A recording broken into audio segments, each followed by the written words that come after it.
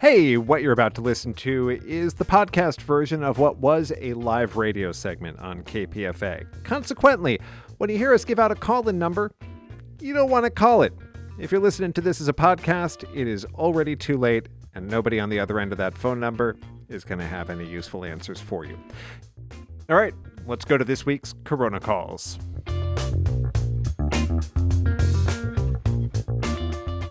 We're going to turn, as we do most weeks at this time, to new developments in the world of COVID-19. Our guest, Dr. John Swartzberg, Clinical Professor Emeritus of Infectious Diseases at UC Berkeley School of Public Health. Good morning, Dr. Swartzberg. Good morning, Brian.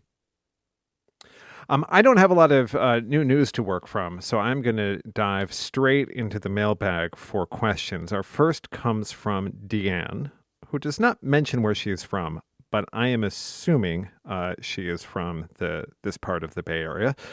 She writes, I take a weekly dance class at the Y, which about 25 people attend. I am 80, by far the oldest person and the only one wearing a mask. Have COVID cases fallen far enough for me to feel safe dancing without a mask? Well, that's a big question that so many people have. Deanne appropriately notes that at 80, she is at increased risk for a bad outcome if she gets COVID. Still, if she's up to date with her vaccines, including the most recent one that appears to be terribly important, she has considerable protection. This is one of those situations, Brian, where the individual has to sort of weigh the pros and cons. I look at the situation and say, I'm at increased risk because I'm well over 65, and I'm not comfortable being indoors without a mask on, even though I'm up to date with my vaccines and even though I have access to medication like Paxlovid. So I'm not taking the risk right now. So what does right now mean? We are clearly coming down from the zenith of cases we experienced in early January. That's really great news. But it's like, we reached the top of the mountain and we're coming down, but we're still pretty high up on that mountain. There's still quite a few cases of COVID going around. And it's primarily hospitalizing those people, number one, who are not vaccinated, number two, who are over 65, and especially over 75. So Deanne's in a high-risk group, and there's still a lot of COVID going around. My advice would be not to do it right now. Is there a particular threshold or trigger you would look for when you might feel safe unmasking in a small crowd indoors, like her 25-person dance class? I keep saying that we need to do a calculus. We weigh things on one hand and then we weigh things on the other and see what that calculus comes out to.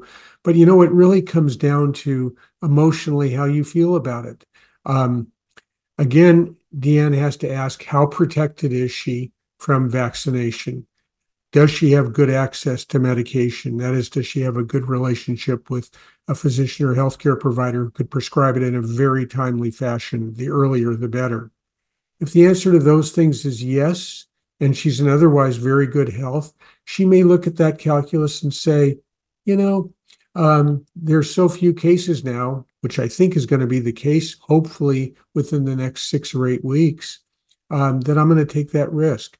So I would say the answer to your question is a very nuanced one, and there's not really the same answer for every individual. But the cases right now are still high, although coming down. I would wait until they're appreciably lower.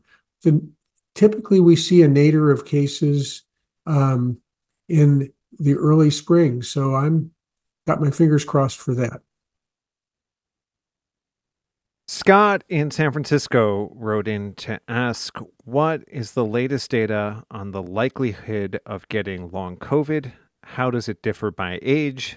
And how does it differ by whether or not you previously recovered from a COVID infection?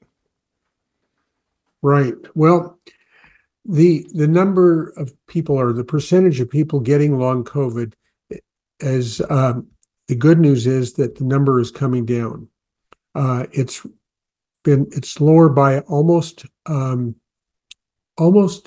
half a year in the last 8 to 10 months. So that's really good to see. The CDC numbers suggest that it's around 6.2% of people, but that 6.2% sounds awfully precise, and frankly, it's just a soft number. So I'd say that a good number to work from is, let's say, about 1 out of every 20 people are going to get long COVID. Some of those people are going to get very mild symptoms that persist just a few months and go away. Other people are going to experience really profound symptoms, and on the extreme end of things, just don't go away. And now we're seeing people who develop symptoms not immediately, but months later, particularly neurological symptoms. And that's of great concern. So, long COVID right now, we don't know how many Americans are suffering from it. The high estimate is around 18 million. It's an enormous number. We're talking about numbers of like type 2 diabetes. So it's an enormous number of Americans who get this. Who's at risk? If you had a really bad case of COVID, like you were hospitalized, you're at much greater risk of developing long COVID than if you had a mild case. That said, we do see long COVID in people who even have an asymptomatic infection or a very, very mild case, like a very mild cold. So it can occur in anybody, but the more severe your illness, the more likely. The older you are, the more likely you are to develop long COVID. So a 30-year-old is less likely to develop long COVID than an 80-year-old. So those are two things we see. The most profound risk, and we don't have a good explanation for it yet, is females are more likely to get long COVID than males. And while there are a lot of hypotheses for that, we don't really understand why. Well, women generally have a higher incidence of autoimmune conditions. So, to the extent that some of the illness that is getting lumped into the bucket of long COVID is autoimmune, that would make sense. There'd be a higher rate among women. That's right. And that's the going hypothesis. It's really an interesting observation. As you state, females have a much, much higher instance of autoimmune disease. And in general, females tend to handle infectious diseases better than males, not with every specific infectious disease, but in general, females tend to have a better immune response. That is, they handle infectious diseases in general better than males do. So you've got that interesting balance going on. As you were implying in your statement, Brian, long COVID is not one disease. It's become very clear now that there are multiple different pathways of pathologies that occur after an infection with COVID that can lead to that bucket that we call long COVID. So there's probably multiple different causes, and certainly the autoimmune hypothesis is a very strong one. So I don't want to let the second part of Scott's question drift by. You said roughly 1 in 20 people get long COVID, but he asked about people who've previously recovered from COVID. You have said before you're rolling the dice again on your second infection. Are the odds better on the second roll of the dice? It depends what study you read. Um, some studies have suggested that the second and third episode of COVID, while you still can get long COVID, it's less than the first episode. Other studies have suggested that there's very little protection, if any, with the second infection or the third infection. Bottom line is we really don't know, but the real bottom line is that if you've had one episode of COVID, please don't think that you're immune to getting long COVID, that you're just going to roll through it, the second one or the third one, just like you did the first one. There's no guarantee for that. Our guest is Dr. John Swartzberg. This is a segment we call Corona Calls, and we try to spend it answering your questions. If you want to put one in live over the phone lines, the number is 1-800-958-9008. That's 1-800-958-9008.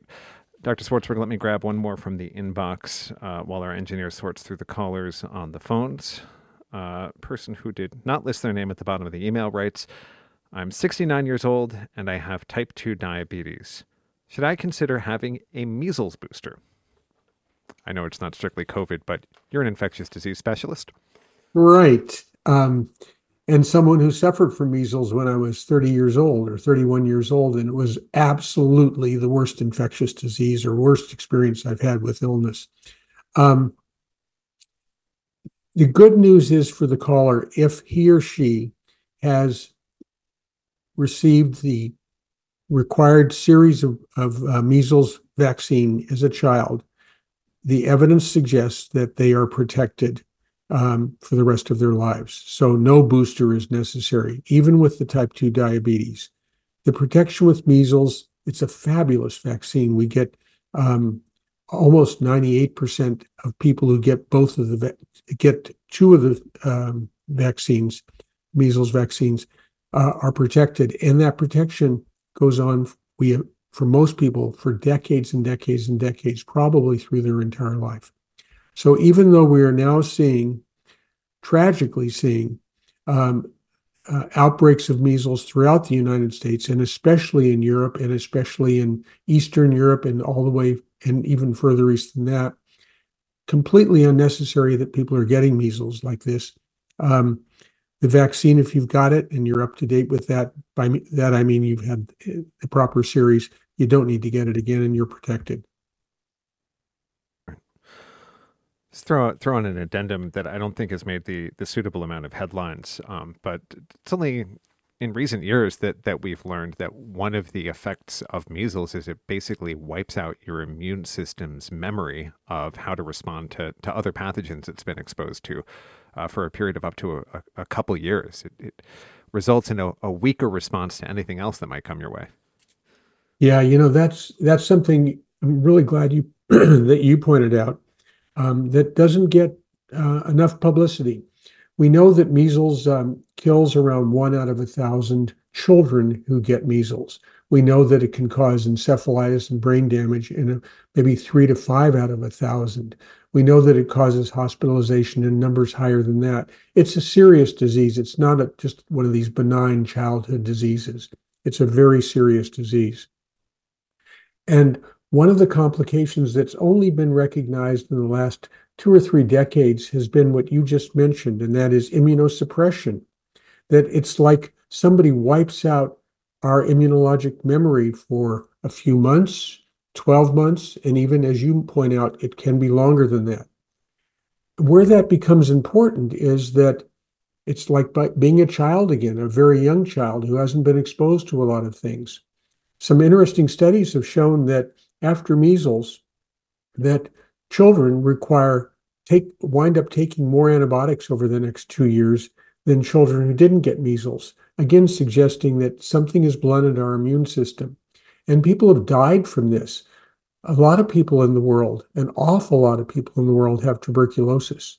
And about 10% of people in the United States still have that bacteria living in their body, but walled off by their immune system. An episode of measles can reactivate tuberculosis because of our immune system being blunted. And one of the very famous kings of England lost his son because of measles reactivating tuberculosis. So it's an issue that keeps giving problems even after the initial episode of measles. All right, let's go to some of the folks who've been waiting patiently on the phone lines at 1-800-958-9008. First up in Berkeley, we have Mary. Good morning, Mary. Good morning. In 2020, I had a second Pfizer shot and developed symptoms similar to GCA, according to my doctor. That's giant cell arteritis, the temple headache, and different things. And I ended up being sent to an ophthalmologist to see whether or not I actually had it. And it kind of went away after a day or two, but I was really frightened. I'm an artist, and I don't want to lose my eyesight. So I've been afraid to get vaccinated with boosters. I'm trying to decide now whether Novavax might be less likely to bring about GCA in some people. And what I understand is that that's a narrowing of your of eye arteries in your eyeball, which could cut off blood flow and cause blindness.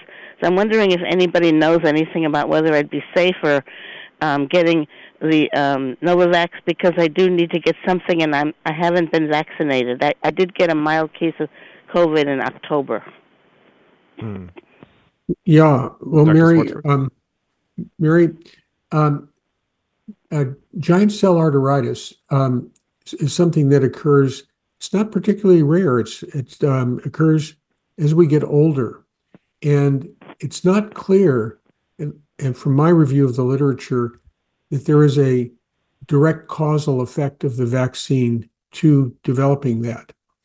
That said, it's very hard to prove a negative, and there may be a rare person who does have this reaction from the vaccine. It's just that it's not clear that that's the case. I guess what I'm saying is that if you vaccinate millions of people, within 2 or 3 days, lots of different things are going to happen to those people that aren't at all related to the vaccine because common things happen. So, to answer your question more specifically, uh, we don't have enough information about Novavax to tell us that if you had a bad reaction to one of the mRNA vaccines, that maybe it would be a good idea to try Novavax. For some people, it might be. But for something like this, where it's not clear that there's association, maybe in a rare case there is, and you want to do everything you can to make sure you don't get that. I don't think that switching to Novavax is going to lessen or increase your risk. We just don't know. What I would suggest doing is I would talk to a neurologist. I would ask the neurologist to check with all the literature that there is, that is, do a very careful literature search to see whether there is any association that's come up. If there's nothing that's been shown to be clearly associated with your problem, then I think that getting the vaccine, whether it's Novavax, if it would make you more comfortable, or one of the two mRNA vaccines, is the safe route to go. Well, Dr. Swartzberg, Mary said she got and recovered from COVID in October. Um, she could treat that as being akin to a recent booster, right? Yeah, she should look at it as a recent booster. And what we're seeing with the recent booster, just like we've seen with all the previous vaccines or previous infections, is that immunity wanes significantly in about 6 months. So she's got some time to get the information she needs to make an informed decision. All right. Let's cross the bay and go to Joel in San Francisco next. Good morning, Joel. Morning. Thank you. I went to a Super Bowl party yesterday with about 20 people in a pretty closed space with no circulation of air, and everybody was screaming, right? So you think I should, and I'm 76 years old, okay? So do you think I should go to Kaiser on Friday and just ask for a test or schedule a test for Friday, just for for precaution? Yeah, Joel, that's a really thoughtful question you're asking. Um, you were in a risky situation. Hopefully, no one there was infected or infected with the virus and could transmit it. Um, if you want to consider this a high risk exposure, then the advice would be at day 3, you could do a home test, a rapid home test, and at day 5, a rapid home test. Those would be the two things that you could do to give you pretty good assurance that you weren't infected. You could go and get a PCR test as well, as you're suggesting at Kaiser. That's a more sensitive test, and that would give you even better information. But right now, you're in a situation where it's not clear that you were exposed to anybody with COVID, but you had a high risk exposure if somebody there had it. So that would be the safest thing to do, either the day 3 and day 5 rapid home test, or as you suggested, getting the PCR test at Kaiser. Joel, let me back up a step and ask you why you want the test results. Are you worried that you might pass COVID on to someone if you were infected? I would like to know as soon as possible so I know whether to take the Paxlovid. So I feel that if I go to Kaiser and get the test, and they know I'm positive, then they'll immediately, issue the Paxlovid. That's the plan. Gotcha. So, And Dr. Swartzberg, let me ask maybe a dumb question. If that's his concern, early treatment, which helps, is there any reason not to wait until he feels what might be a symptom to get tested? yes, I think that that's a really interesting point. It doesn't come up very often because most people aren't thinking like Joel is. But the earlier, as you pointed out, Brian, the earlier you take, for example, Paxlovid, the better it's going to work. So taking it when you're asymptomatic, or often what we call pre-symptomatic, that is, you don't have any symptoms now, but the next day or the 2 days later, you're going to get symptoms, is certainly going to be the earliest possible you could take it in. That would give you the highest probability of getting a great response from the medication. So that's an interesting strategy. Again, it doesn't come up very often. It brings up one other point, though, and that is that we're not using, for example, Paxlovid enough. And by that, I mean is that an awful lot of doctors are telling patients, well, you've got really a mild case. It's just a very mild case. There's no reason to give you the Paxlovid. But when you look at who gets hospitalized and when they get hospitalized after they get COVID, it's typically on day 7, 8, 9, or 10. And somebody can be really very mildly ill for a few days, 5 days, 6 days, and then crash. And you don't want to wait until that point because 5 or 6 days later, Paxlovid can't be given. So if you've got any signs or symptoms of COVID and you're in a high-risk group, and Joel is because of his age, then you'd want to get Paxlovid as early as possible, even if you've got minimal symptoms. And if Joel found he was positive and even asymptomatic, I would take the Paxlovid because he's at higher risk. Super helpful. Thanks. Let's try to quickly squeeze in one final caller. Ron is on the line in Cupertino. Good morning, Ron. Good morning. So it is it is basically to find out what the truth is about the origin of this virus and COVID and so-called vaccine. You have massive amount of information in alternative media in regards to this. And you have been bringing this gentleman for years, and once Ron, I think we got your question. We have a minute left on the clock. So, Dr. Swartzberg, anything you want to add to the discussions we've had before about the controversies over the origin of COVID?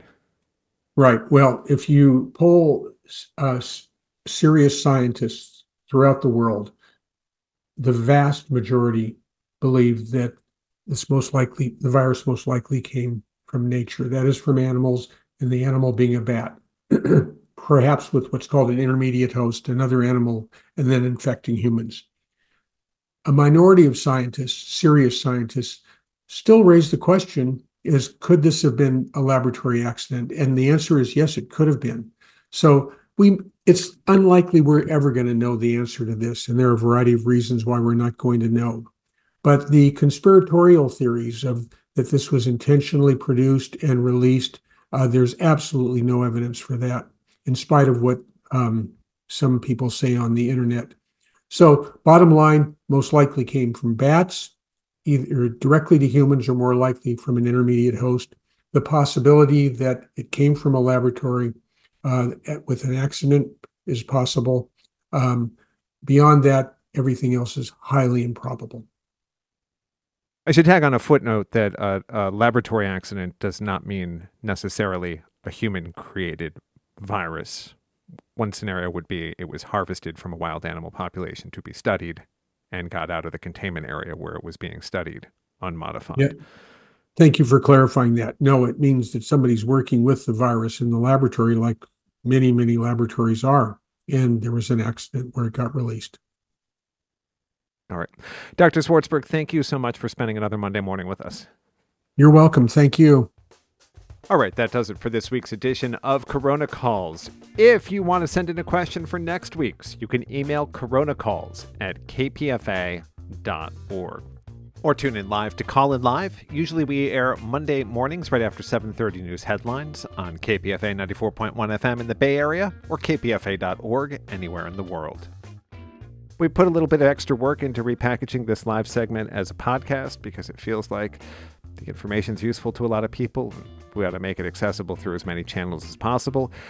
You can help us get the word out by rating and reviewing it in whatever app you're using to listen. And if you want to pitch in some cash, we wouldn't say no. We always take donations at kpfa.org. I appreciate it if you mentioned Corona Calls when you make your pledge. My name is Brian Edwards Teekert. I hope you have a great week. Stay well. We'll talk to you next time.